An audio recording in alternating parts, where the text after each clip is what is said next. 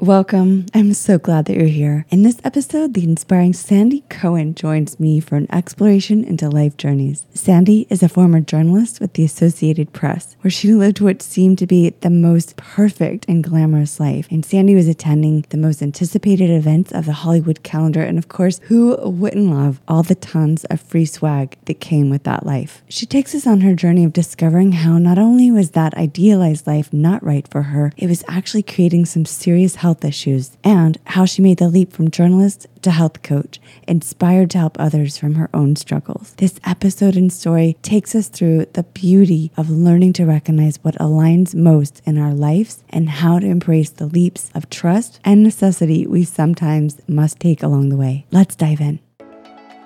Welcome to In the Calm podcast. I'm your host, Georgiana Alexander, founder of Chaos and Calm. I'm an entrepreneur, quantum life explorer, leadership business strategist, and transformation coach. I'm actually obsessed with helping others up-level and connect to their truth. That starts with deep diving into what's possible. This is your community, your home for connection, expansion, learning, and laughter. So join me and my guests each week as we get into all the good stuff: health and wellness, life, business, relationships, and my personal favorite, quantum up-levels. I'm so glad you're here. You belong.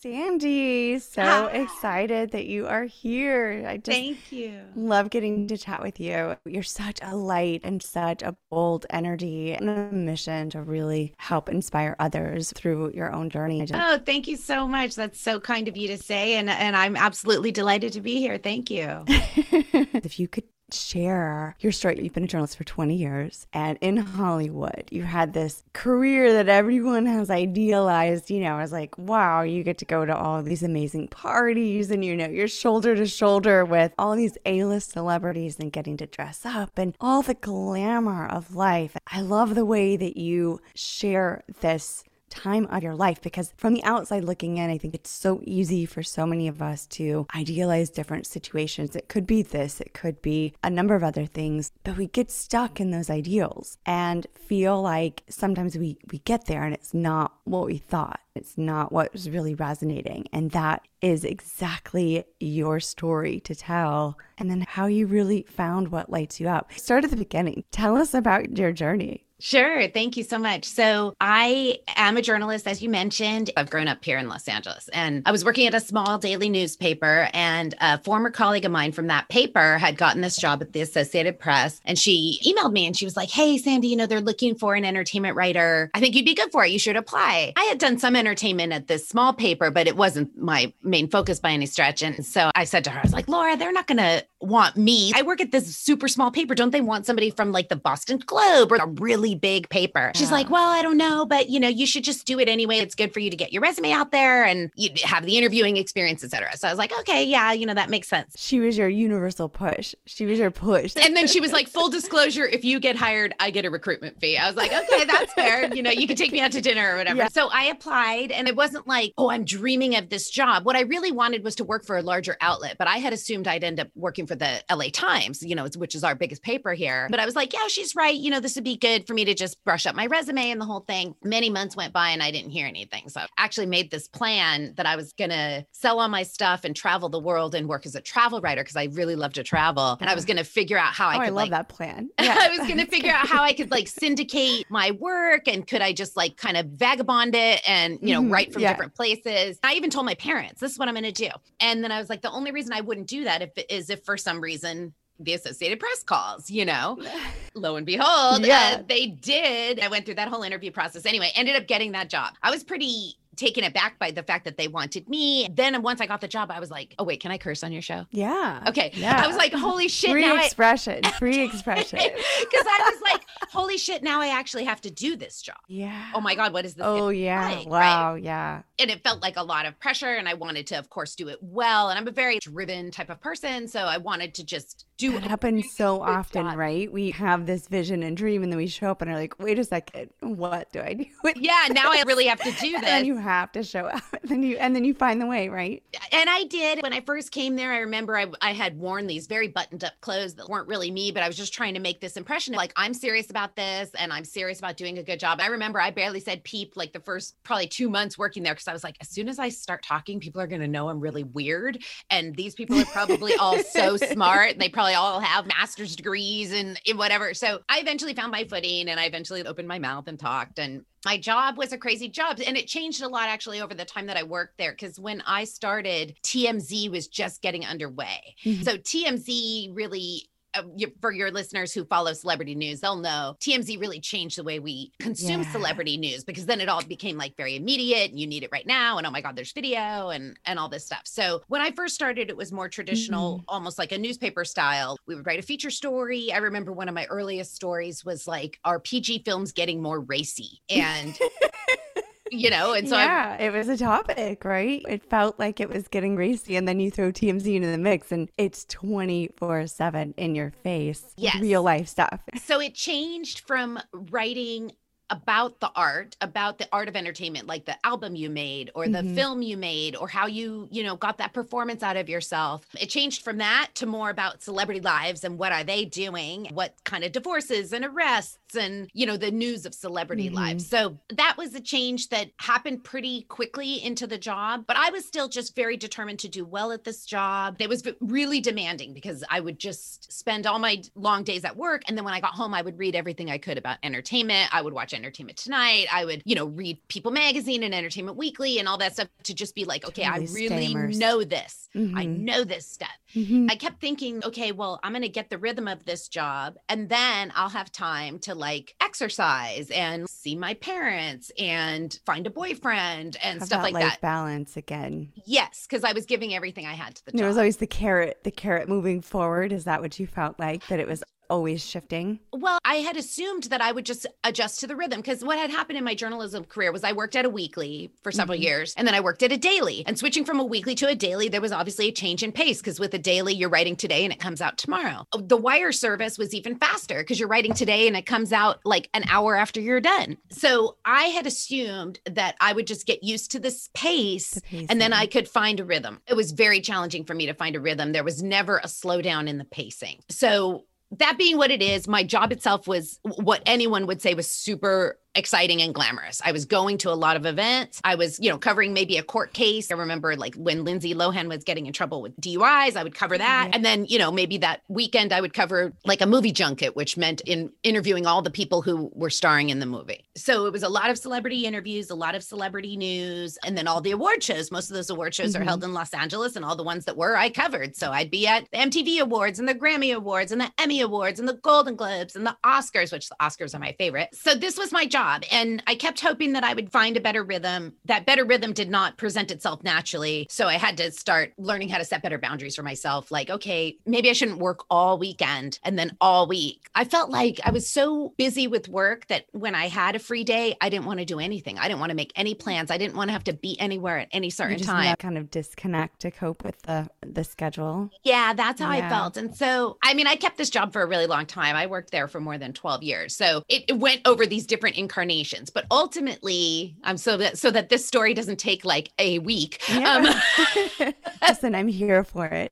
I'm here for it. And I get it, because I lived in LA for a really long time as well. And I know that being in LA, you see one set of lens from living in LA. And I know that from living outside of LA for a really long time, there was this glamour to everything that happened in LA. It might still be that way. It's such a parallel to, I think, a lot of other things that we glamorize in different lives. Like we glamorize different jobs, or when I get married, or when I have the family, or when I do this, or when I do that. We see the ideal picture of what we think that inside life looks like. And it's what we strive towards. And it's what we put in all this effort and keep moving the carrots forward, right? Of what we really feel inside, of what we know our soul is calling to us for. Like for you, in this case, it was self-care, friends, balance, a life for yourself, right? Yes. So it was calling you deeply, and you just kept pushing it off because it wasn't in the picture of this idealized life that you kind of wanted to push, and you want to reach that challenge. You want to show up for it. Yes, that's exactly right. I wanted to,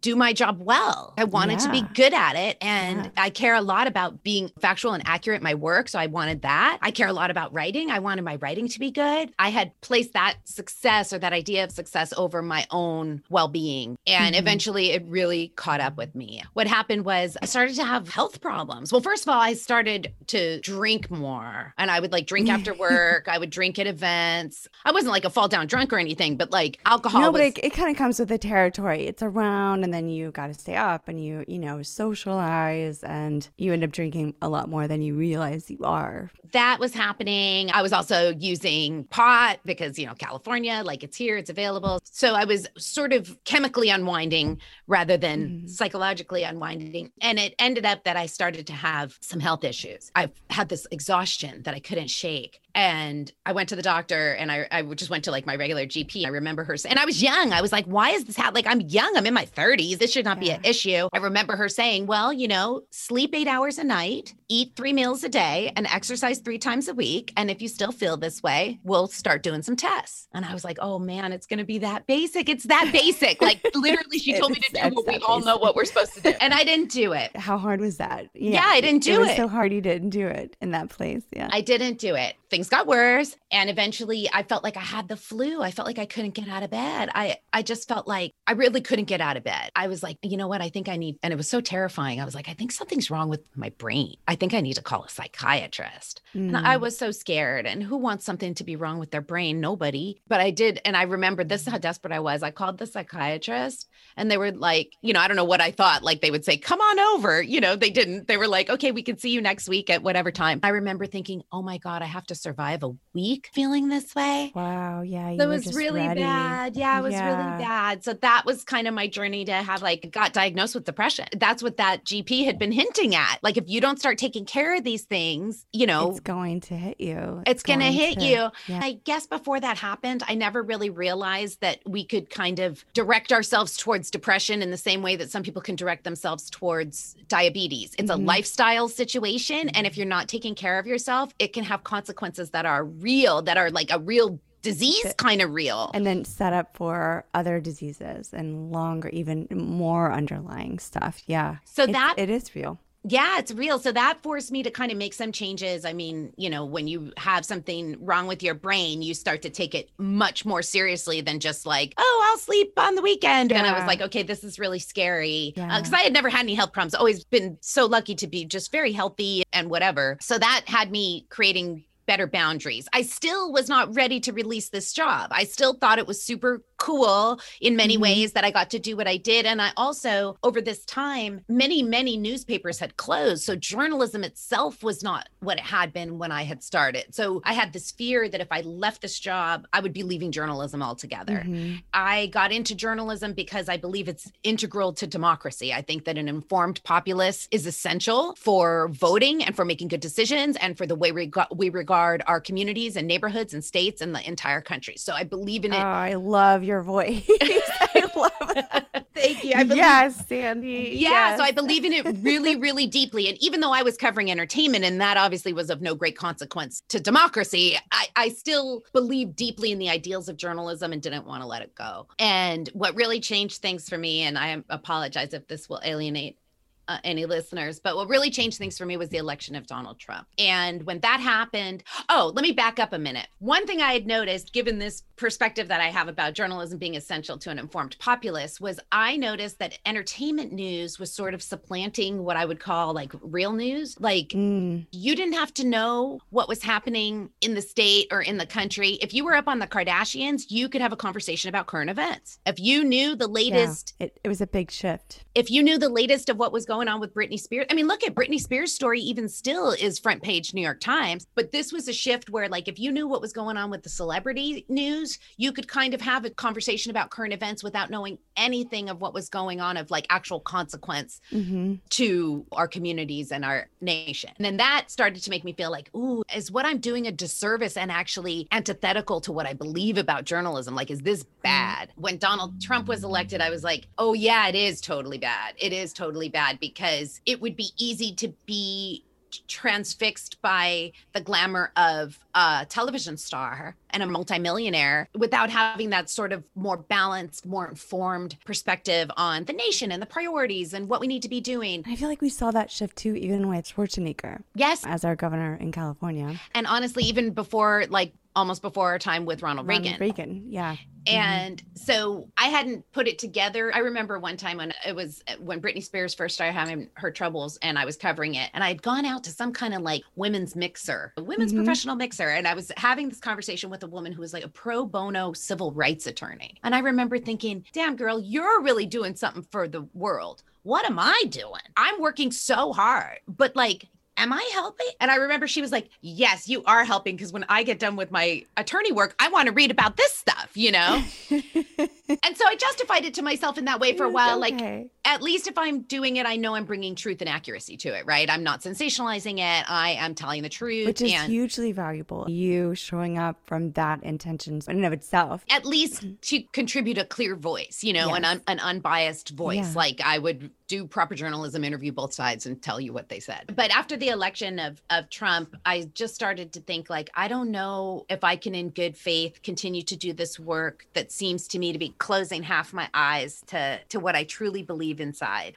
Also, and I've heard that so much from a number of friends in journalism who've now stepped out of journalism because they've held the same sentiment that they can't show up and have to close their eyes. I mean, it's Trump, not Trump. It's not necessarily that. It's about everything, even in current waters, where they're having to close their eyes and close their opinions and close their reporting and just say what they're being told to say. So many people are just not sitting well with that because it's not journalism anymore at that point. Yeah, I mean, I feel like the Associated Press continues to practice exemplary journalism. I just felt like for me, spending so much time and energy to write about celebrities was just not actually helping the world. And it sounds so lofty, but so what? Like when I would think, okay, if writing and talking to people is my gift, which maybe it is, then there must be a better way to use it. Then I think there's a better way to use it.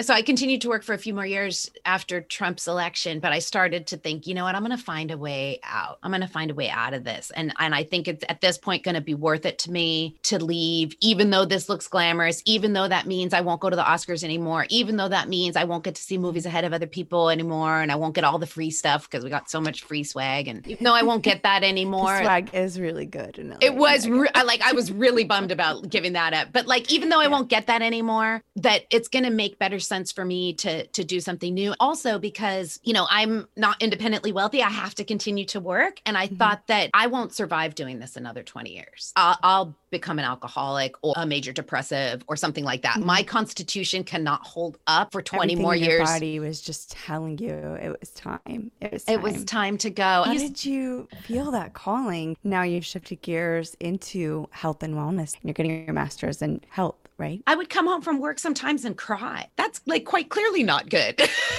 Yeah. I mean, a good cry is good sometimes, right? We want to show up and this was release, not that. But when you're crying because you're in pain for the life you're having to uphold and pretend, that's a pretty clear sign that your soul is asking for something different. Yes. Over this time with setting better boundaries, I was able to find a partner. And I remember telling him one time I got home and I was crying. I was like, oh, I can't believe I'm still doing this. I remember saying, I just feel so far away from myself. Yeah. So with his support, I mean, that really helped me to have his support, not just his emotional support, but knowing, you know, with the way our structure is, like I was worried about being able to afford my health insurance and my rent if I gave up my job and how much savings did I have, et cetera. So I devised my exit plan. I planned for a year. I decided to just save all my money. Don't buy anything frivolous, you know, just save. I like built a website that showcased my writing and I got business cards and I started kind of like surreptitiously telling people who I thought maybe I could do some writing for them that, you know, I'm leaving after the next Oscars. Oscars, I'm leaving. I love it that you timed it for the Oscars too. You're I need one more Oscars. I timed it to and I knew I was leaving. So let me tell you this. I covered the Oscars for 18 years and our paths have crossed in a couple of different places. Dude, sure. They probably did. Yeah. They probably did. And so for the last Oscars that I covered, I wore the same dress that I had worn to the very first Oscars that I had covered. Because I knew that no one knew. I mean, my bosses didn't know, and only my closest colleagues and friends knew. But I knew that I was doing that. So that was like a little bit, my own little thing. So I made this big plan and I said, this is when I'm going to leave. And, and I wanted to leave on good terms. There was no fault of the AP. That's just the way that job works, and it was no fault of Hollywood. It's just the way that stuff works. It's just the way it works. And if you're going to work in that industry, that's the pace you'll probably be working at. And it just wasn't suited to my constitution. And I had the health problems to prove it. So yeah, I made that plan and I left. I thought two things, but one, I thought, oh God, I'm stepping into an abyss. Like, I don't know what's going to happen. You're jumping off a cliff without knowing what's on the other side of that cliff. That's what I felt like. I remember Kevin, my husband, told me, no, you're going to find out that you're actually just stepping off a curb. I got to say that it wasn't quite like that. It was more of an abyss because I went from having this like charge work situation to just having nothing. Like all the free time. All the free time. And how did you cope with that? Because I know like even talking to people from coming into lockdown, for me, like I've always done really well working at home. I've spent a lot of years as a consultant working and home offices and things. And I love it. But for so many people, it's like this emptiness of schedule. And even though you have a lot to do, it's kind of this quiet where you're right. It's so loud with that churn typically of your schedule. And then you're home, you're on your own, you're doing things on your own. How did that feel? I felt pretty unmoored and needed to adjust to it. It was not like, oh, sweet, now I'm my own boss and now I can just freelance and I can work out in the middle of the day. I mean, yes, those things, but it was not as like an easy transition. It took a while. A while. What really helped you ground in that time period? What worked for you? I had to kind of soul search, honestly. I think that it had been, many years of kind of pushing myself aside to continue doing well at this job, which I did do well. Like I won awards there. If you just looked at my outside performance, it would have seemed like everything's hunky dory. So I had to do some soul searching. Like, what do I really want to do? What would I really like to do for another 20 years? And then how can I do it? How do people do that thing? I think that's the thing that a lot of people overlook, or overestimate, or underestimate, I should say, when you're making these big shifts. Sometimes everything is totally lined up, which in this case, it sounds like it was very much aligned for you. We're gifted this downtime, whether we want to be or not, where there's this time to sort of process and unwind where we've been to be able to step fully into where we're going. And that's not easy. And I think oftentimes it's not expected. So that really throws a curve for a lot of people. But it sounds like you were able to navigate that and just show up for the work and really let yourself unwind and let yourself go through this process. Well, much like you, I think my timing was the way it was, but I think that the pandemic has provided this kind of unexpected, quote unquote, opportunity for all of us, right? Like we've had to reevaluate, how do we want to spend our time? What really matters? How important is it for me to have that fancy outfit if I'm not going anywhere? I'm gonna lie, same sweatpants. Dude, but for real. Unapologetically. That's right. I think that the entire globe has been faced with this unexpected shift. You got a taste of it a little bit earlier, it sounds like. Did. Yeah, I did. So you kind of were used to this. Also, another thing that when the pandemic brought about such anxiety, by that point, I had developed a lot of grounding, tools practices. Tools that I could use to calm myself down. When the pandemic first started, I remember thinking, oh, now everybody knows what anxiety is, but I've known this for a long time. Like I've experienced this and had to either get myself out of it or ground myself down from it or whatever. What are your go-to tools? What really works best for you? I get enough sleep. That's huge, right? I get enough sleep every night at least 8 hours. I actually do better with 9. So I try to get 9 hours of sleep every night. And that's not indulgence. That is a health practice. Movement. I get outside in the fresh air and move around. The way I approach movement and exercise has changed completely. It used to be very much about wanting to look a certain way and wanting to wear a certain size. Now I realize that movement is 100% for my mind, and whatever it does for my body is gravy. That's the bonus, like that's the bonus. If I get to wear a certain size, that's the bonus. The real benefit is to my mind. And I've softened up on how I work out. It's fine for me to just take a walk. I don't have to do like a HIIT class. Like it's okay to just to feel good. The walks are, incredible, especially in the fresh air. I think people don't understand how beneficial and calming to your nervous system. Just a gentle walk, not a power walk, just a gentle walk outside. Just have a walk outside. Even 10 minutes would be life-changing. Well, truly, especially if you feel worked up. If you feel worked up over something, if you can take a 10-minute break and literally walk around the block. I'm not saying go far. I'm saying go around the block. You'll have a different perspective when you come back. So those are two of my really favorite grounding. And I'm always adding to the toolkit, right? This is like my favorite thing to learn about. So as I learn more, I put in other practices. Now I have a meditation practice, 15 minutes every morning to just follow my breath and be with myself. I lay on my back and I put my hands on my stomach and I just breathe. I started with 2 minutes, by the way. 15 minutes is forever. Like 2 minutes is forever when you're just starting. But I think the breath does help. You and I have talked about this before, that the breath is so powerful for being able to help people into meditation that typically are held back by it, intimidated by it, or like, I can't sit still and in silence and this and that. But when you have your breath, it gives you that focus point. Also, you're doing good things for yourself with the breath and giving yourself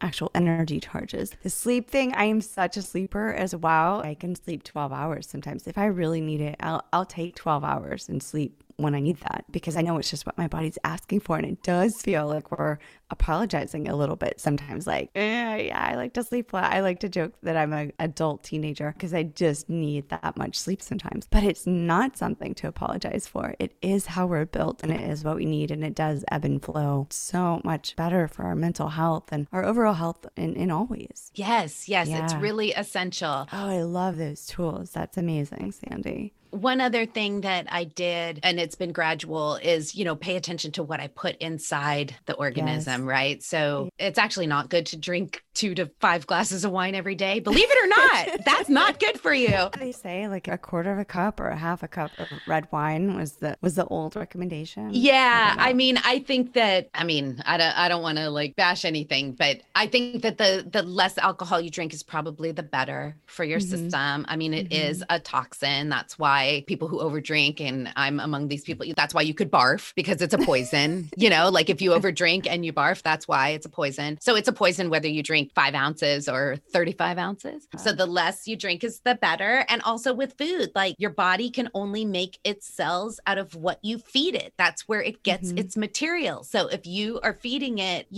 chips and crappy stuff, then the raw material it has for cells is not the highest quality. So I started to pay a lot more attention to trying to eat more vegetables, the basic stuff you've always heard, but there's like validity to it. It's so basic, but it's so overlooked too. We just think it has to be so much more complicated, right? Right. You don't need, like, I didn't add protein powders. Yeah. Drink water, eat whole food, eat vegetables, don't overdrink or over toxin yourself with those kinds of things. So that has really helped a lot. And I feel like over toxins could apply with drinking, food, even good foods. If you were to overindulge in certain foods, it's still going to make you barf. And also what we absorb that's around us with our movies, our books, our conversations, our friendships, our family. Those are things that we have to keep in mind too, that are really powerful tools to really shift our life. I'm so glad you mentioned that, because I have been on a news diet. Once I left the news business, I do not consume news the way I used to. I really limit it. I don't watch any television news at all. I will read the newspaper, but if the headlines look troubling, if there's a school shooting, the headline is enough. I don't need to keep reading. I know what a school shooting is, and I don't need to input that information. It doesn't mean I'm a less active or less passionate citizen. It just means that I guard the input into my brain. I don't need to ruminate about a school shooting all day. Like that will not make me a more effective partner, citizen, worker, daughter, sister. So I'm glad you mentioned that. Yeah, I agree. I feel the same way. I have to be really careful. I like the fact that you point out that doesn't make you less connected to the community, because that's not the case. You're actually doing the service by not buying into any dramatization of what is being presented. A school shooting is horrific in and of itself, but then as if that weren't enough, I feel like that a lot of the story that you get just adds in more and more and more energetic drama to that, to magnify it. And that's where I think it really gets toxic for us. And I think so too. Almost addicted to that sensation of So looking like for the negative. So we have to come back. And just for everyone listening to Sandy,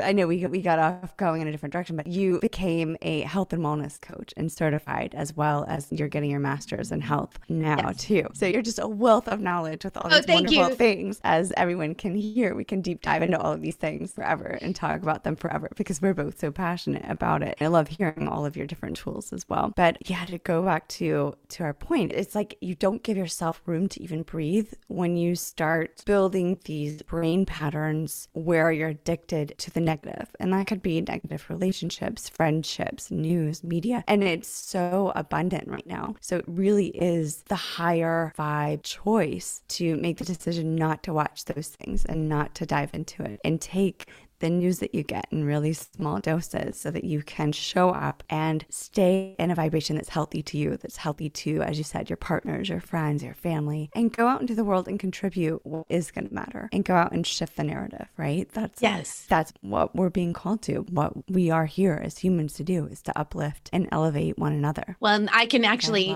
I'll tie it all into a whole big circle and say that one of the things I learned in the health coaching program, I went to University of Wisconsin for the health coaching program. And one of the big mind blow moments was when the professor said, thinking is a health behavior, because thinking is a behavior that we do. And I think so often we feel like, well, thinking kind of happens to us. And it does. I mean, thoughts arise whether you wish them to or not, but what you focus on is something that you do. That is a choice. And it's a practice because it's not easy when you first realize, oh, I can choose what to focus on. It feels like it's just all coming in like willy-nilly. So one of the things that I love the most of what I've learned about health coaching and going forward, what I'm doing now with my podcast, Inner Peace to Go, and just what I'm doing with my work as a health coach is getting our arms around that thinking is something that we do, that we have a choice in how it all goes down, whether that means limiting news consumption because I don't want to be thinking about that, or whether that means turning down the volume on my inner critic because thinking like that is not helping me. That's making me feel shitty, not better. Those are actual health behaviors because the way we think is the way we feel, is the way we behave, is the way our life is. So thinking is a critical skill to employ for your own better life. And it's a practice. It is a practice. It's something just the same as you would learn a new skill set, a new education, a new gym training, right? You have to show up and build the muscles for it. And I think that's the misconception, is that thinking, I love that you said that it just happens to us. It's not like breathing. We automatically breathe, but we do have so much influence over what we think. And it's important to make those choices because what we've formed as our functioning system comes to us from ages, 1 to 7. So it's like letting 7-year-old in your life, of where you were in your life, drive the bus. I just always come back to that analogy of like, where is my 7-year-old self driving me? It is possible to reframe that, and it is possible to rewire those tendencies and those thoughts to actually help us achieve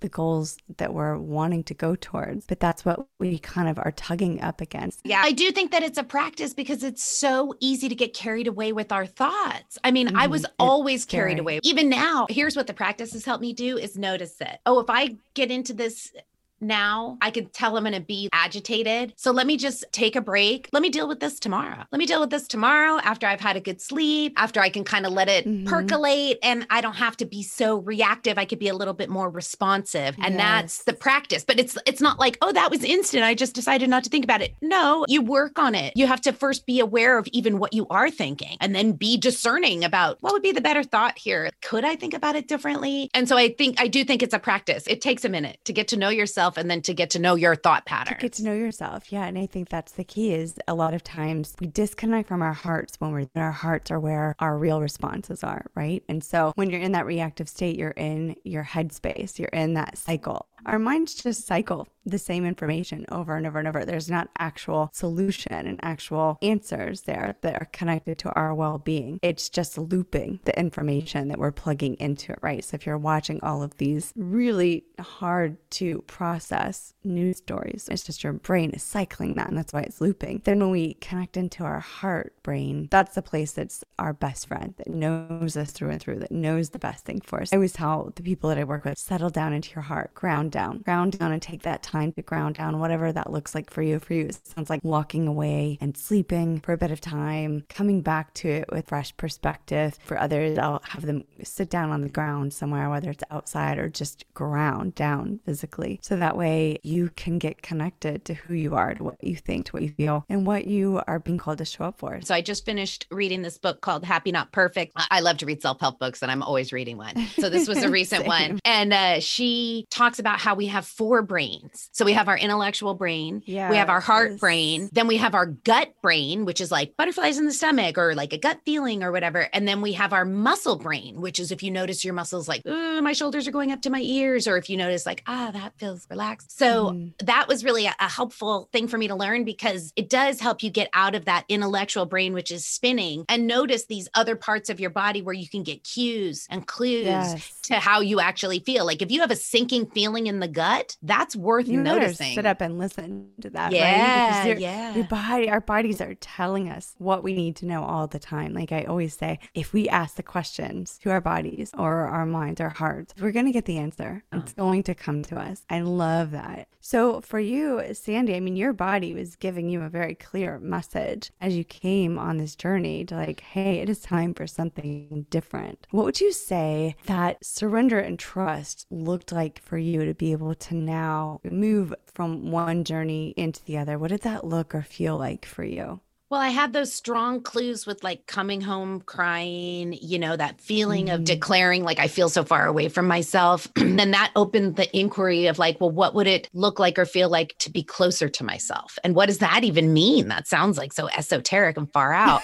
But I figured there had to be something there or I wouldn't keep having this feeling. It was worth paying attention to and not just pressing through. And like I said, the alcohol was an issue for me because I could tell, this isn't just going to get better on its own. Like this would probably get worse. So those were the big cues to pay attention. The surrender itself felt uncomfortable at first because I didn't know what was happening. I did kind of feel like it makes me think of like that thing you see in a movie where the person's like, whoa, I'm falling, and then like I kind of felt like that, even though I was not falling anywhere, but I felt like that in my mind. Then just realizing I have the luxury and blessing right now to just try to build. And it did make a huge dent in my income. I mean, I had to really watch my pennies. That is what it is. But I still felt really blessed. Like, okay, as long as I watch my pennies, I have this opportunity to find out what's up with me. What am I about? What would I want to do for the next 20 years? That ended up generating its own momentum because it ended up feeling exciting. Like, ooh, I could do something different. I could try something new. That's when I started looking into the health coaching program. I've always been interested in health, especially after my own health felt so challenged by the stresses of my job that I knew I was not alone in that. And I thought I'd like to be a part of that solution for myself and for others. Like I know from working in that business that there's so many people who are completely stressed out and very externally focused, and maybe I could be of service there. And that just set off this whole journey. Once I got the health coaching certification and started working with people and they were like doing better and feeling better, I was like, oh my God, this works. And then that's what inspired me to continue for this master's in public health. I'm about halfway through that now. It's exciting. It's exciting to be like in my 40s and in college.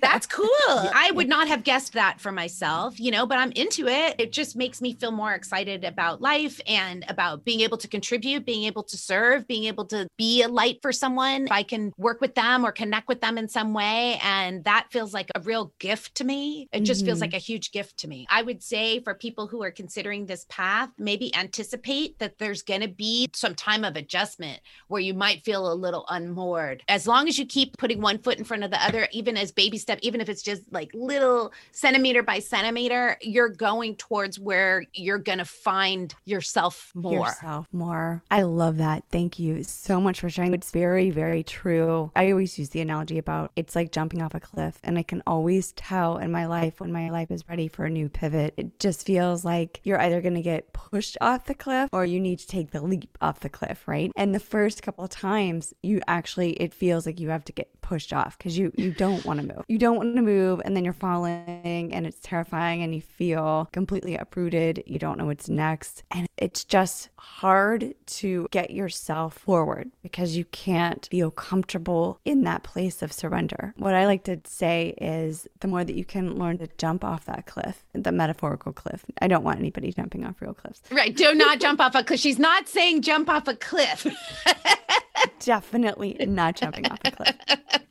But the metaphorical cliffs, for me, I think I've been through these moments of huge shift in trust so many times. I think I've become almost, not really addicted, but almost addicted to this sensation of knowing, oh, it's time for something new, and then jumping off the cliff and knowing that the more I surrender to that and the more I kind of just move and flow with it, the better and easier it feels. And the faster things can show up in my life to shift. And I think that's where the longer disconnects really take place, is when we grab hold to the past or grab hold to ourselves and don't really know where we're standing or where we're supposed to be standing or what it feels like. The more that we can find surrender in those places and just come into trust of knowing ourselves, our souls know where we are and what we're doing, or else we wouldn't have felt called to that direction, right? So The more we can just relax in that space, the faster everything moves, the easier it becomes. And then the more natural that feeling. Like for me, it's almost exciting. I'm like, where's my next clip? I'm ready, you know? And then I get there and I'm like, oh my God, I'm not ready, you know? And then totally. then you jump again too.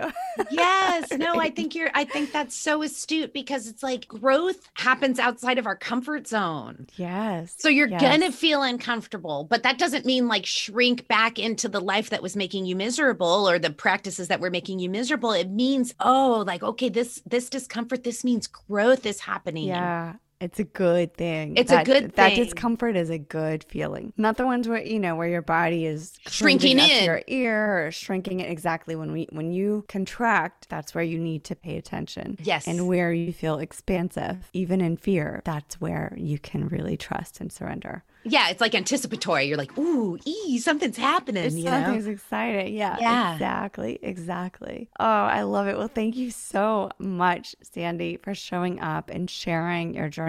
I just love that we got to talk for you to highlight that it's okay for things to look different than the glossy glamour picture, because the real story is actually so much more beautiful and so much more fulfilling. So it's okay if it doesn't look like the ideal that you had in your head. You got to trust your own story. You've done that so beautifully. Thank you. I would say too, you know what? It's not too late. It's not too late to make that pivot if you feel the need to make that pivot. Like, don't. So true. Like, that was my thing too. Like, oh, I've already invested 10 years in this job. Like, it's okay. It's okay. It can look different, right? It can be different chapters of life. Yes. And you won't know till you try. You won't know till you try. I was speaking to a woman. We were out with some people who we didn't know. And this woman who was working in Hollywood, and she was an editor on like a reality show. Mm-hmm. Like, yeah, but I don't know if I could leave because like I'm already 45 and like, what would I do? And I was like, leave. You should do it. You should totally do it because who knows what's going to happen. You might be so happy. Jump off the metaphorical cliff. Jump off the cliff, girl. And she was like a stranger. She was probably like, I didn't ask you for your advice. I love it. You're just showing up. I've got your answer. Do it. You're going to love it.